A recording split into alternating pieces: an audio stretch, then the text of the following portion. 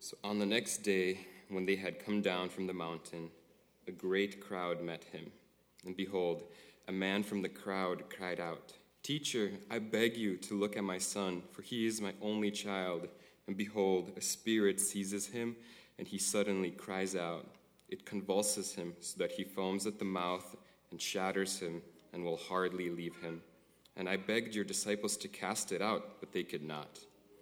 Jesus answered, "O faithless and twisted generation, how long am I to be with you and bear with you? Bring your son here." While he was still coming, the demon threw him to the ground and convulsed him. But Jesus rebuked the unclean spirit and healed the boy and gave him back to his father. And all were astonished at the majesty of God. But while they were marveling at everything he was doing, Jesus said to his disciples, "Let these words sink into your ears. The Son of Man is about to be delivered into the hands of men." But they did not understand this saying, and it was concealed from them, so that they might not perceive it. And they were afraid to ask him about this saying. An argument arose among them as to which of them was the greatest. But Jesus, knowing the reasoning of their hearts, took a child and put him by his side and said to them, "Whoever receives this child in my name receives me, and whoever receives me receives him who sent me. For he who is least among you all is the one who is great." John answered, "Master, we saw someone casting out demons in your name, and we tried to stop him because he does not follow with us." But Jesus said to him, "Do not stop him, for the one who is not against you is for you." When the days drew near for him to be taken up, he set his face to go to Jerusalem. Thanks, David. I just want to say, wow, it's hot. It's good to see you all. And it is a happy thing to hear all the kids, even when they're whining a little bit. I'm just so grateful that God has given All People's Church a bunch of kids. Aren't you guys? We are a blessed people. Jesus has something to say about kids. We're going to hear something about them today. It's always my joy. I love getting to preach, and I'm so grateful to be with you. Today is going to be the last sermon in Luke for a little while, as we're taking a break, and we'll jump into a Life Together series. Life Together series. And we'll pick back up sometime early next year in Luke. But we've chosen a particular spot to pause because in Luke's narrative there is this kind of shift in Jesus' ministry. We see this phrase that in verse 51 where David left off, that Jesus set his face like flint towards Jerusalem. He set his face like flint, like a stone. He was focused and could not be shaken from the path to Jerusalem. What was at Jerusalem? Jerusalem was where Jesus was going to go to the cross. He was going to be handed over to men and die a death so that the way of the kingdom could be opened up for all who would believe in him.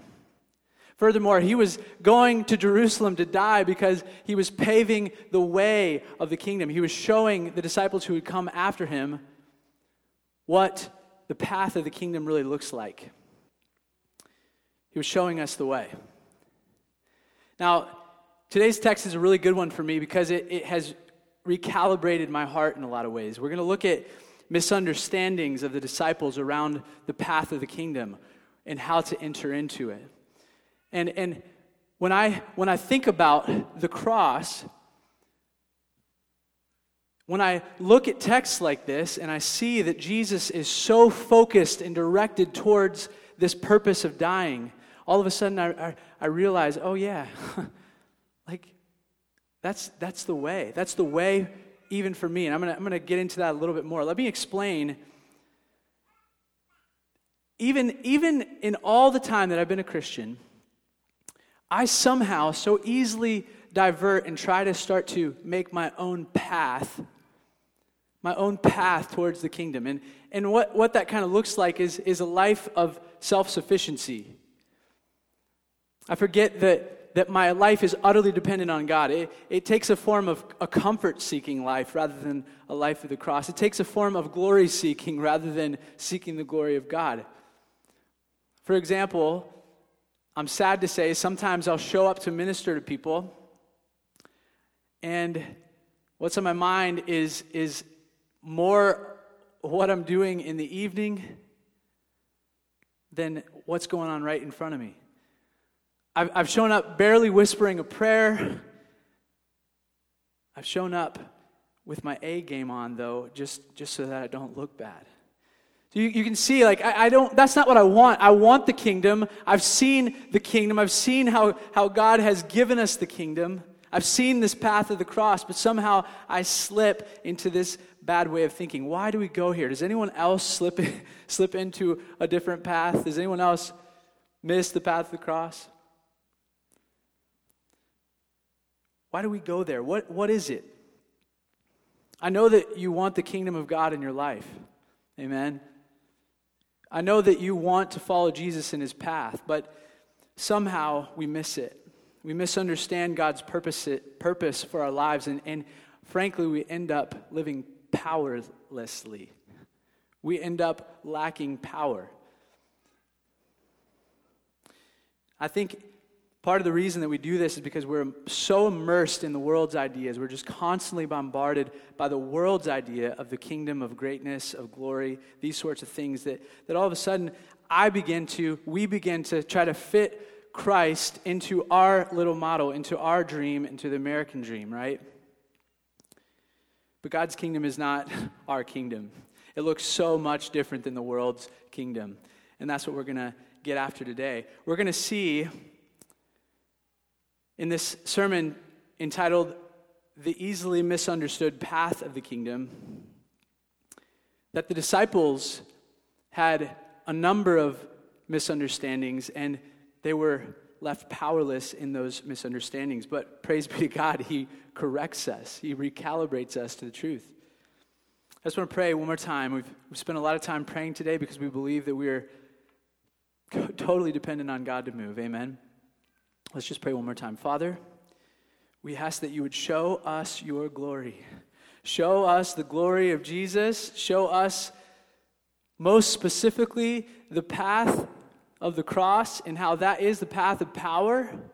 And Father, I pray that you bring conviction for the ways that we've deviated from your path. The path to glory is first the path of the cross, and I ask that we would have our eyes fixed on that, where we would direct our hearts to follow you in the path of service. Thank you, Jesus. Speak through me now by your Spirit and change our hearts. And Father, we believe that the enemy, this is a real spiritual war that we're in right now, even in this room. We pray that you would silence the enemy and his lies and deliver us from his schemes that would keep us from being mature people. Father, we pray this in Jesus' name. Thank you, Lord. Amen. Amen. So most recently in Luke, we've been looking at these climax moments in Jesus' ministry. It's Jesus on the Mount of Transfiguration. It's right before Jesus goes to the mountain, the disciples saying, "You are the Messiah. You are the Messiah." We're going to get to that photo in just a minute. You can just keep it up there. That's fine. But Jesus is on the Mount of Transfiguration, and his disciples there even hear, "This is my son whom I love. Listen to him." Listen to him. So all of a sudden, Jesus' identity is fully exposed. His glory is exposed. His identity is exposed. But what we see, as we heard from Sam last week, is that Jesus is guarding the disciples even from telling about who he is. He's guarding his identity from the crowds because they have some severe misunderstanding of him. They have some severe misunderstanding of him. So we're going to look at those three different misunderstandings from all these chunks of text that David has just read for us. And we'll see three different misunderstandings. Misunderstanding one, they had self-sufficient ministries. Self-sufficient ministries. Misunderstanding two, they sought the crown without the cross. And then thirdly, they wanted to be served rather than serve. All right, we'll jump right in. Verse 37, they had self-sufficient ministries. Will you read along with me? I'm not going to have the text up on the screen, so please be looking at your Bibles with me. Verse 37 says, "On the next day when they had come down from the mountain, a great crowd met him. And behold, a man from the crowd cried out, 'Teacher, I beg you to look at my son, for he is my only child. And behold, the Spirit seizes him, and he suddenly cries out. It convulses him so that he foams at the mouth and shatters him and will hardly leave him. And I begged your disciples to cast it out, but they could not.'" We just need to get our head into this picture. Jesus comes down the hill, he comes down the mount from where he was transfigured, and all of a sudden he's met yet again with a desperate crowd. And he's met first in this moment by a man who has a demonized son,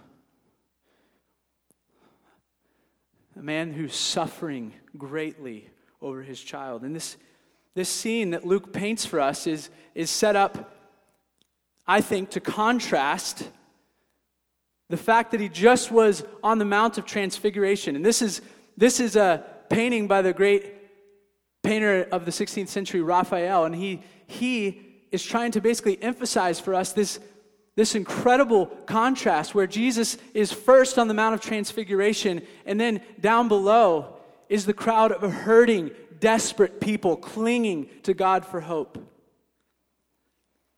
And what that should remind you of, I believe, is that our God doesn't stay in his glory. He didn't stay, but he was aware of our suffering, and he condescended into our world, the pain and the mess that our sin had caused, and he enters in so that he can deliver us from the kingdom of darkness. He didn't stay in glory, church, but he came for us. He became a man. He took on human flesh so that we could be delivered. This is good news. This is good news.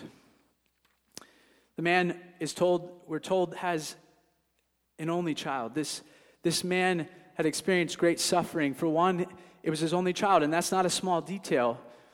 In that day and age, your children were like your retirement. Without them, you would be potentially destitute and poor in your old age. Furthermore, this man had watched this demon, this spirit, an unclean spirit, basically destroy his child, try to destroy him. Mark's gospel gives us some more details of this situation, saying that not only was the child oppressed, but he would become mute. So he couldn't speak. Mark's gospel in chapter 9 says that the demon would throw the boy into fire. They would be around a fire, I imagined, for cooking or for warming themselves, and all of a sudden the boy would snap into some sort of episode and try to throw himself in the fire or into water. And Mark says that the demon was trying to kill him. It's a scary, scary scene. And the boy, the father says that this has been happening since he was a little boy, suggesting that he would have been in the 8 to 12 range. He's a young child. He probably had scars on his body from falling into the fire, and his father would have been just totally anxious about his son. This feels a little more acute to me as I've just had my first son. I hold him and I think, if this child from the youngest age was oppressed by a demon, what would that be like? What would I do? I mean, this is a devastating moment for this man, and he's coming desperate to Jesus. When we look at scenes like this in our day, it is very, very easy to write it off as either something that's fantastical or something that just doesn't happen anymore. There's a scientific or a medical explanation for these things that tries to reason away. We're made out to be silly in our culture if we believe in angels and demons. But friends, in thinking this way, we've already fallen to one of Satan's greatest lies. He is after us. He wants to destroy us. He's an enemy of God and his creation.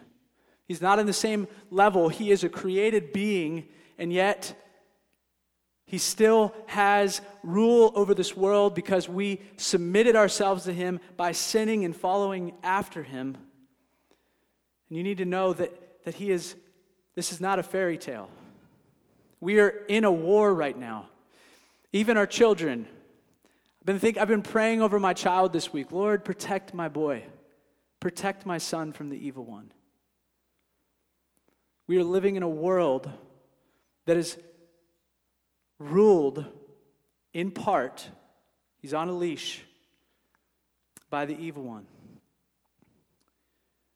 I've personally seen and been a part of the deliverance of young people from demonic influence. And it is not a pretty sight. It's not a joke. This is not something that we can explain away.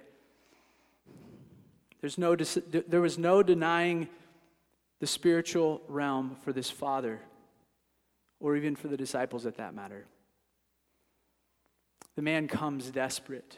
He comes desperate. In verse 40 records these sad words.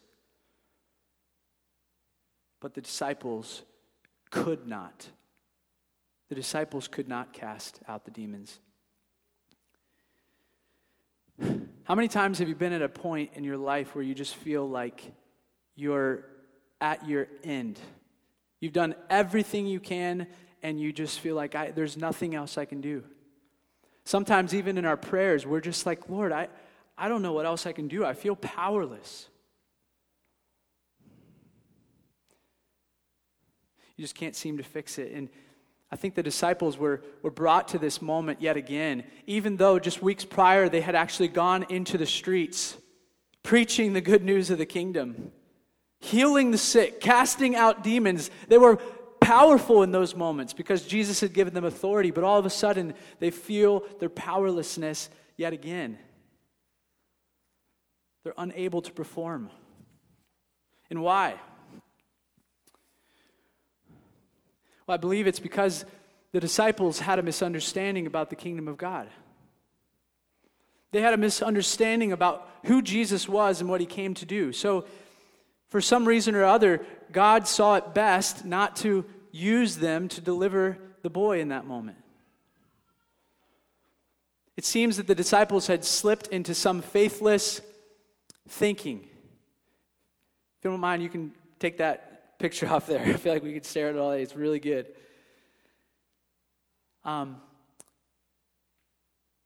They had wandered into a faithless and self-sufficient ministry pattern. Look at Jesus' response in verse 41 to see where I'm getting that. Jesus answered, this is right after he says they couldn't heal the boy. Jesus answered, "O faithless and twisted generation, how long am I to bear with you? Bring me your son. Bring your son here." I think Jesus is referring in this phrase, "O faithless and twisted generation," to not just the disciples, but I think it expands to the man who's bringing the boy. We see him confessing his lack of faith in Mark. I think it expands to the crowds who were present there, even those who would pretty soon be marveling. There seems to be a lack of faith. I think ultimately it's representing sinful humanity. It's representing humanity who is unable to see God's purposes and plans, who has no power because we lack faith in God. We're powerless against the demonic. I believe this is more applicable for our generation right now than we would like to admit. That we are powerless because we've misunderstood God. Jesus is clearly dissatisfied here in what he sees, and that even his covenant people are wrought with demonic oppression, and they're not able to cast out the demon because of their lack of faith. Now, Mark's gospel adds some more detail to this story. When the disciples later come to him, you'll remember, they asked, "Why couldn't we do it? Why couldn't we do it?" And Jesus has this kind of mysterious answer, but he replies and he says in Mark chapter 9, verse 29, he says, "This kind cannot be driven out by anything but prayer." Now, while it's possible that this suggests that they didn't pray at all, that they were just, coming, hey, be gone in the name of Jesus. They maybe they did that.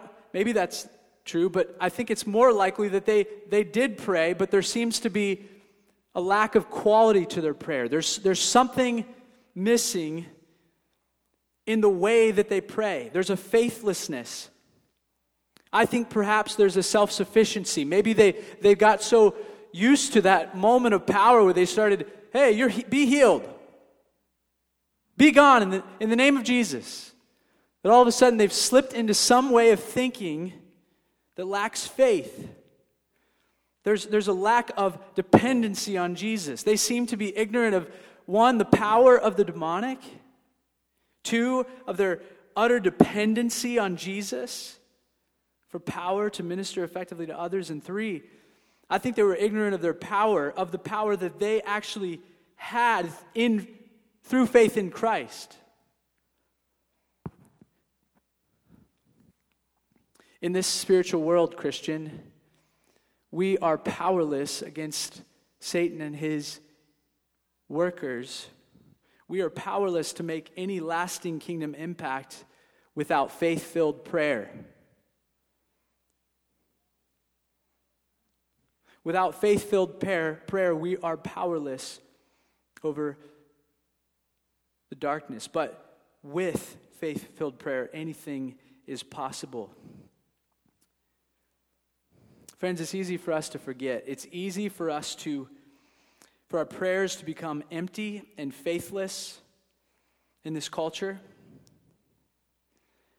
And I think that in these moments, for the disciples, in moments where we come to our end, I think that God's purpose is to humble us, to bring us back to the place of intimacy with the Lord. Back to the place where prayer is not just a short kind of mantra or ritual, but prayer is a utter dependence. God, we need you. We're desperate for you. He's our lifeline. He is the true power.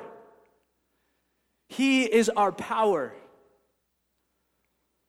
So I want to ask you, are you living a life that's utterly dependent on Jesus, or have you fallen into a life in ministry that's self-sufficient?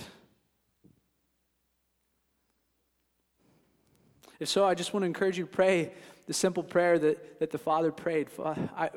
Jesus, I believe, but help my unbelief. I believe, help my unbelief. Despite the faithlessness of the disciples and of the people, Jesus says, bring me the boy. And Jesus invited them, the boy up, and it says, we're told that while the boy was coming, while they were coming with the child, the demon threw the boy to the ground and convulsed him. But Jesus simply rebuked the unclean spirit and healed the boy. And he gave him back to his father. What an awesome scene. If you feel powerless, you need to know that Jesus is not. There is no match for Christ's power, even right now in this world, in your life, in your situation, with your sin, with your addiction, whatever it may be. Jesus is the same yesterday, today, forever. He is unmatched power. He can give you deliverance from sin and Satan. Amen?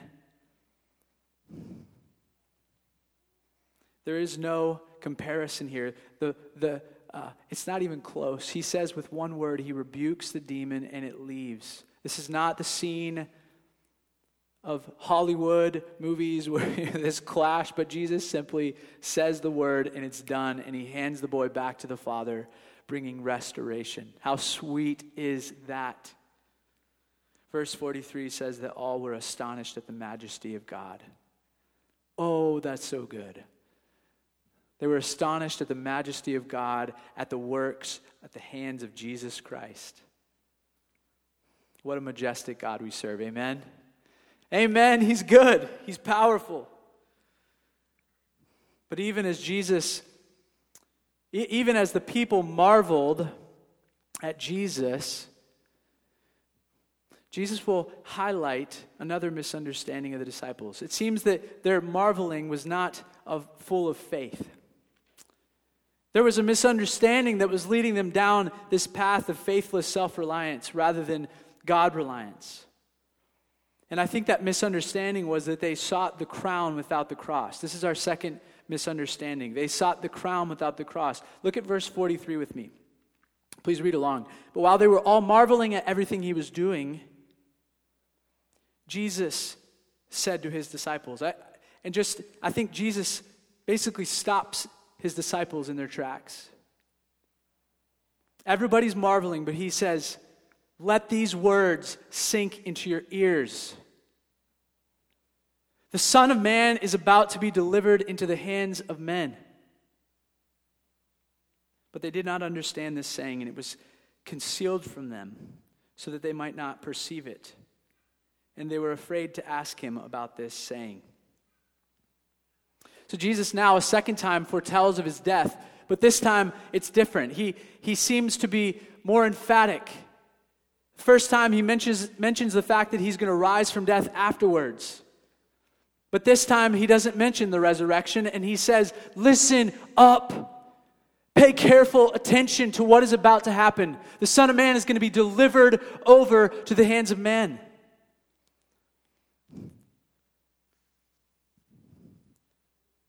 Jesus is making the point crystal clear that whatever wishful thinking they had about his ministry and glory, whatever idea that they had that he was going to begin to conquer and take over and that he would gather more and more people, he's saying, no, no, no. The cross comes before the crown.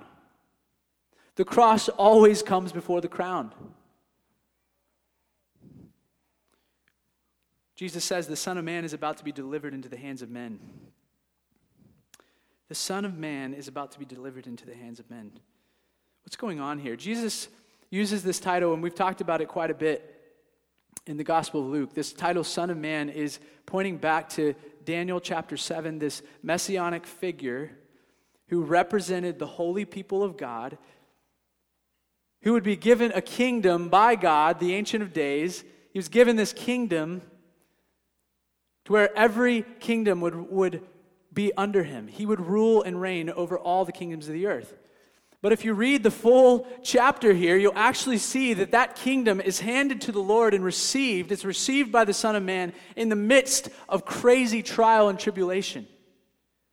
There are kingdoms, there are spiritual forces, there are evil men described as opposing him and his holy people. The kingdom would be received through suffering.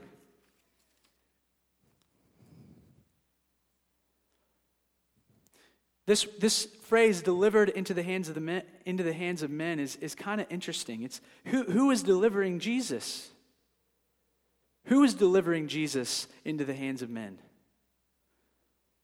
This phrase, delivered into, is actually found both in Daniel 7 and here in our passage. What's that about? Who's delivering Jesus over? Well, the disciples certainly don't understand. They're even afraid to ask what Jesus is talking about. But what Jesus is communicating right here is that his death is not happenstance. It's not something that he can stop or something that he wants his disciples to stop, something that it's not some accident. But it was, in fact, being accomplished by God the Father. Jesus was not warning the disciples so they could fight for him. That was not the purpose here, but rather he was explaining the divine necessity for his death. He was explaining that he had to die. God, in fact, was the one about to deliver him over. It's all over Scripture when you read the messianic promises. God would deliver him up for us all. For the iniquity of us all, God would deliver up the Son of God, and he was going willingly. That's what Jesus is getting at, but the disciples do not understand. What they do not understand is that the kingdom of God could not be received apart from the cross. We are powerless without the cross. Amen? We're powerless. From the first time that the disciples heard of Jesus' identity, from the first time that they thought that this might be the Messiah, you know, they were thrilled. They thought, hey, we're the first on the scene. Like, this is good news for us. Like, he's about to take out our enemies. He's about to restore Israel's power and glory. He's about to rule over the nations, and we're on the front lines. But what they did not understand was that the kingdom of Satan and all those in alignment with it could not be toppled without first dealing with sin, with the ultimate problem of humanity, even their own sin. In church, this is what the cross is about. We sing about it, we talk about it all the time, but Jesus came to die for our sin, that we might be delivered from Satan, that we might be delivered from the wrath of God, that we might be handed the very righteousness of Jesus. This is why Jesus had to die. He was dealing with our ultimate problem. And friends, our ultimate problem is not our money problems. It's not our dating problems. It's not our political problems or any other problem you can think of right now. But our problem, man's biggest problem, is sin.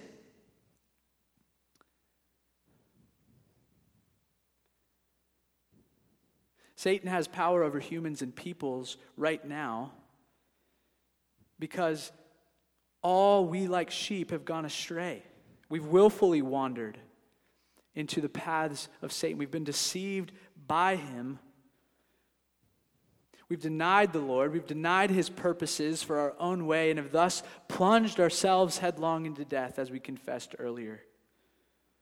The same place where Satan and his workers are headed.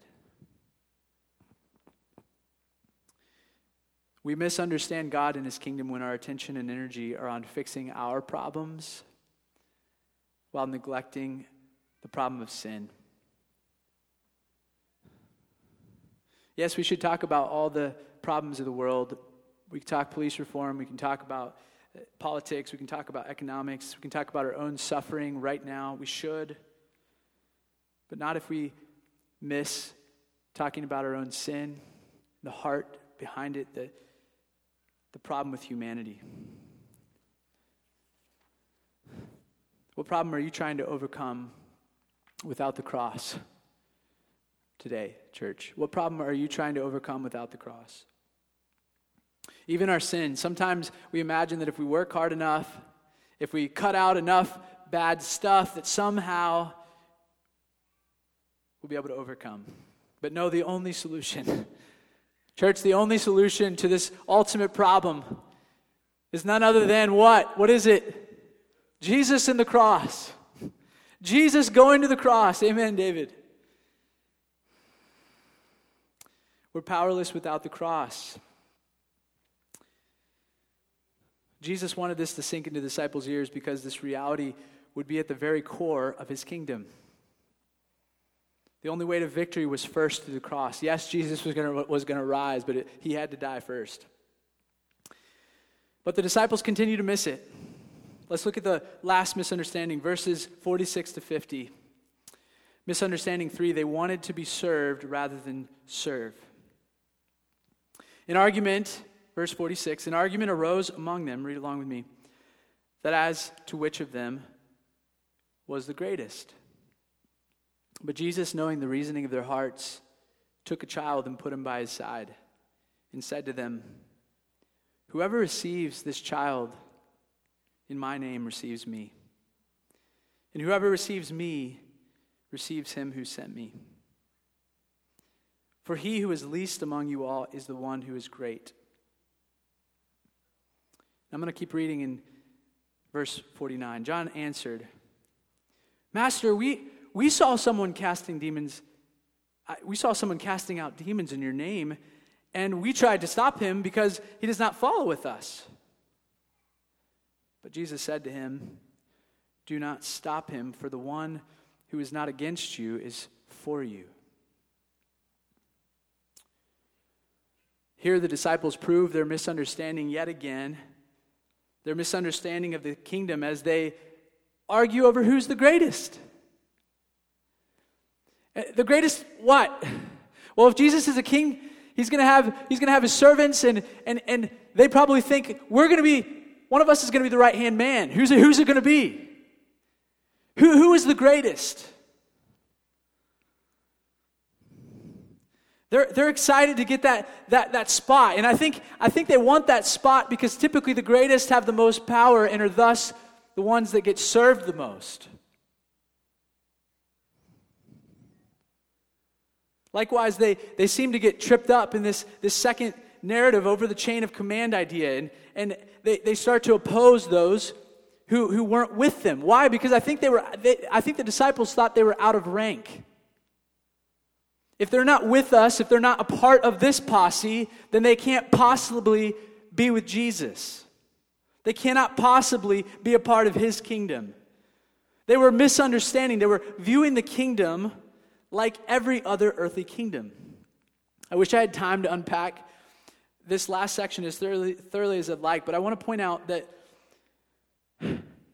a lot of our division with others is due to our misunderstanding of God and his purposes.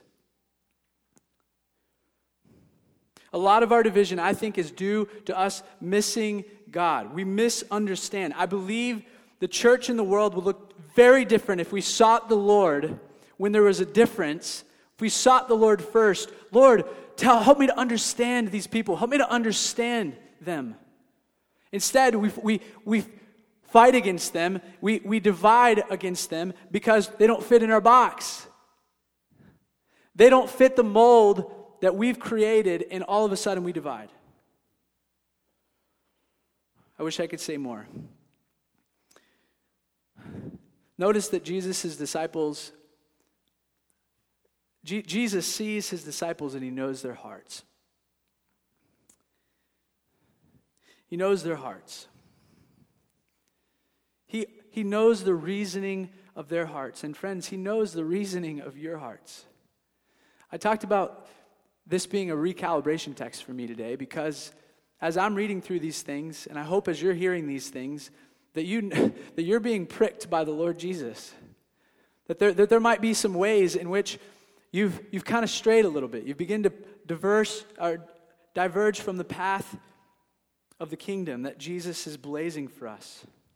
And I just want to say that if that happens, if the Lord brings you to the end of yourself, whether that's through the Lord convicting you of sin or through someone coming to you and say, man, you're out of line, like you're missing it. Friends, it's not time to run away, but it's time to praise God. It's time to say, thank you, Lord, that you don't let me just wander. But he calls us back to the path. He recalibrates our hearts. He calls his disciples to follow him on the true path because he wants them with him. He wants us to be with him, and he doesn't want us to wander and stray into all kinds of nonsense. Don't be ashamed if your pride or your sin is exposed by God. Well, what's the correction that the disciples got in this moment? I want to ask my wife to bring up our baby if he's anywhere close. Oh, he's gone. He's been a lot of fun today. Kate, baby day, come here. I want to just illustrate with our child. If he's probably just fallen asleep, and I'm going to hear it from her later. Thank you, babe. Oh, hi. Hi, baby. He might lose it, and Jesus took a child in his arms. This is my new baby. Say hi today. He's wide awake for you.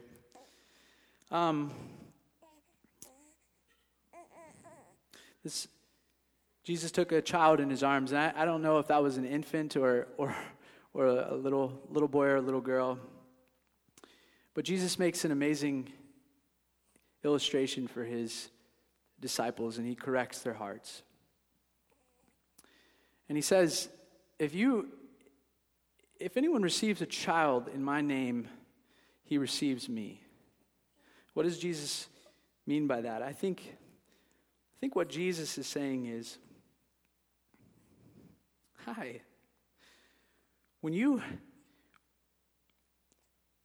If you want to be in Jesus' kingdom, you're going to live like Jesus. You're going to take the same path that Jesus took, the one that condescends, the one that cares for the least, the one that cares for those that can't do anything for you. This little baby poops and cries and screams all day long. Hi, baby. I'm going to give you your passy. And Jesus says that if you receive a child, you receive me. I don't think this is a works righteousness teaching. I think what Jesus is saying is you prove that you receive me by receiving the least. He goes on and he makes a similar case about receiving him. He says if you want to say that you love God, you'll receive me. Anyone who receives me receives the one who sent me. Here's the thing, Jesus, in his path to the cross, it's not a glamorous path. Friends, in this world, we're going to face trials and tribulations because we follow Jesus. It's not a glamorous path. But if we say we love God, we will embrace Jesus and his cross. If we say we love Jesus, we will embrace the child. We will embrace the least. Jesus is correcting them by helping them to see that his kingdom is just so different than the way that they think. You prove your love for God by receiving Jesus. You prove your love for God by receiving the least. I don't really want to give him back. He's happy.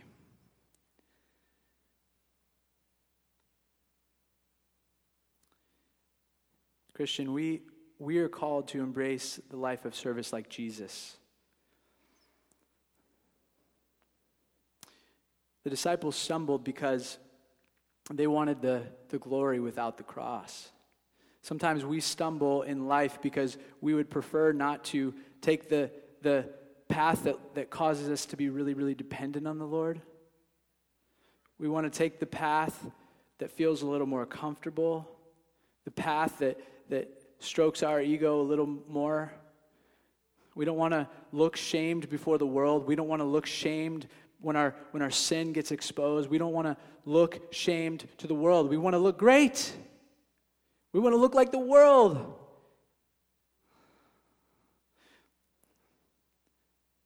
But we have to embrace Jesus by embracing all of Jesus. We embrace his cross. Thank you, Kate. And thank you, Day.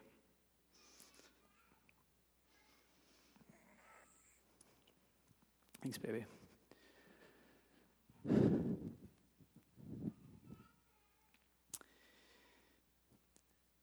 Jesus adds at the end of verse 48, "For he who is least among you all is the one who is great." He turns their thinking upside down. They're arguing about greatness, but he says, no. The least among you is the one who's great. Just like Jesus. Just like Jesus. Jesus, in his greatness, in glory, in majesty, he could have stayed there, but no, he came low and he proved for us, he showed for us the way to power and glory. He showed for us the path to the kingdom.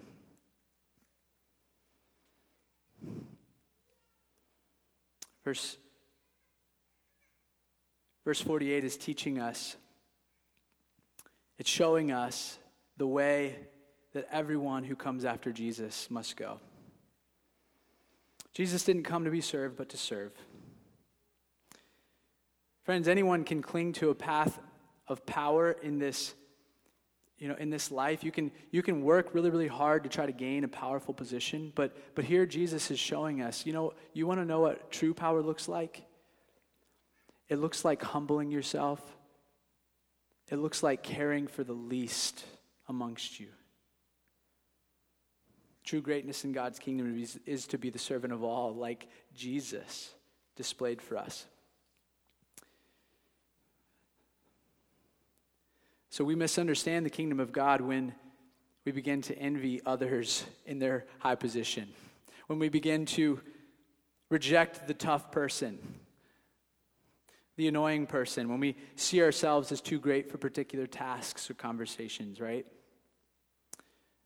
But this is the main point that Jesus is trying to teach us. The path to glory, greatness, power is in no other way than the path of the cross. You have to go through the cross to get those things. And that's what Jesus is showing us. Greatness is not an evil thing in itself. He shows us that. If you want to be great in the kingdom of God, you go low. You outdo one another in showing honor.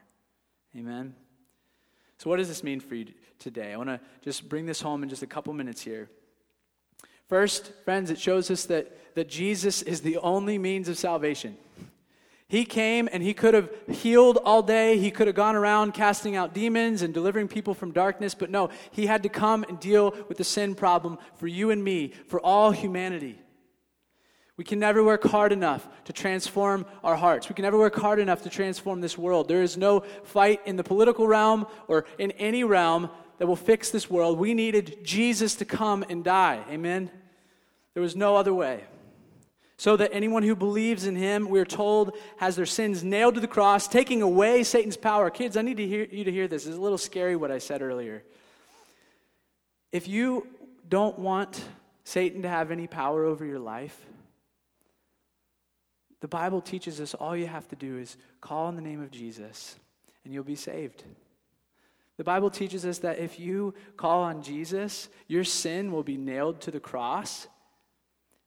And then the devil doesn't have any ammo left. The ammo to the gun that Satan can come after you with is your sin. But if you've been forgiven of sin, then there's no more power for Satan, right? Isn't that awesome? Simply put your trust in Jesus and you don't have to worry about Satan's power. Now I know that some days you will still face temptation. That's very real for every Christian. We get distracted, we get tempted and led astray.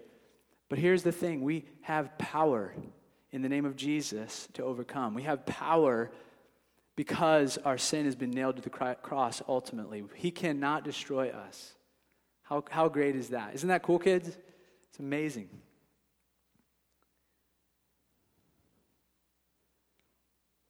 Christ rose from death. He rose from death. Even though he would be handed over and delivered and die on the cross, friends, the good news is that he rose again, promising and proving that he would indeed raise all those who follow him through the path of the cross. This is the path of the kingdom. First is the cross and then glory. Second, this text shows us that we've got to repent of any thinking that aligns more with the kingdom of the world than the kingdom of God. If Jesus' path of victory was the path of the cross, why would we take any other way? We so easily think that we can take other ways. But what if the powerlessness that we feel today over our sin and our powerlessness in ministry and our powerlessness in life is because we've tried to walk a self-sufficient path. We've misunderstood God, misunderstood our need for the cross. Church, power will come through faith-filled prayer. Power will come through faith-filled prayer. And here's why I talk about prayer as the life of the cross. When you pray, you're taking up a cross. Here's how. It ultimately leaves you humbled and at your end before God. It leaves you dependent before him. You get down on your knees or whatever you do, but you say, I can't in myself. I have no power in myself. Only you, Jesus. And when we pray, we die to ourself. We die to our self-sufficiency, and we believe that in doing so, God will breathe resurrection life into those prayers and help us to overcome and help our friends and those we're ministering to overcome. Power will come through faith-filled prayer. Man, I wish that our nation would pray for our political leaders before we would fight and divide. That's what we've been instructed to do, amen? Pray for our leaders. We want power. We want our agenda to be moved forward. Man, I hope that it's in line with Christ's agenda, but pray. Pray. Greatness and glory will come through serving the least. I've already made this point, so I won't belabor it. But friends, who are you serving? Church, who are you serving? Are you welcoming the weak? Are you welcoming the child? We have an opportunity to serve the kids. We're relaunching the kids ministry. If you're not you don't have kids, but you want to serve, sign up. Take care of the least. It's not a glorious position, but do it. Are you serving your annoying neighbor? Are you serving the people that bother you at church? Greatness and glory will come through serving the least. My burden today is that each of us would again embrace the path of the cross, that each of us would see that that is the path of the kingdom, and that it is ultimately the path of true joy. Amen. Jesus blazed that path for us, and if we're going to be faithful in this hard time of the world, we have got to look to Jesus, who for the joy set before him endured the cross, despising its shame. And guess what? He's now seated at the right hand of God. Amen. Let's pray. Father, we worship you, for you are not a God who has just left us in our sin and suffering, but you've come, and there's pain right now in this room, and there's demonic oppression perhaps. There's addiction, there's besetting sins, and we need deliverance, Lord. So we depend on you, we set our gaze on you, we ask, Lord, as we pray right now, we look to you and pray that you would deliver us. And Father, we ask that for every single one of us, that we would grow in our maturity, that we would look more and more like Jesus every single day, that as we look for the path as we look for our way to the kingdom, as we fight to meet Jesus face to face, as we put our faith in him, that we would never try to abandon the way that you've paved for us, and that is the way of the cross. You call us to take up our cross and follow you, Jesus, so we will, by your grace. Give us strength in your Holy Spirit. In Jesus' name. Everybody said, amen.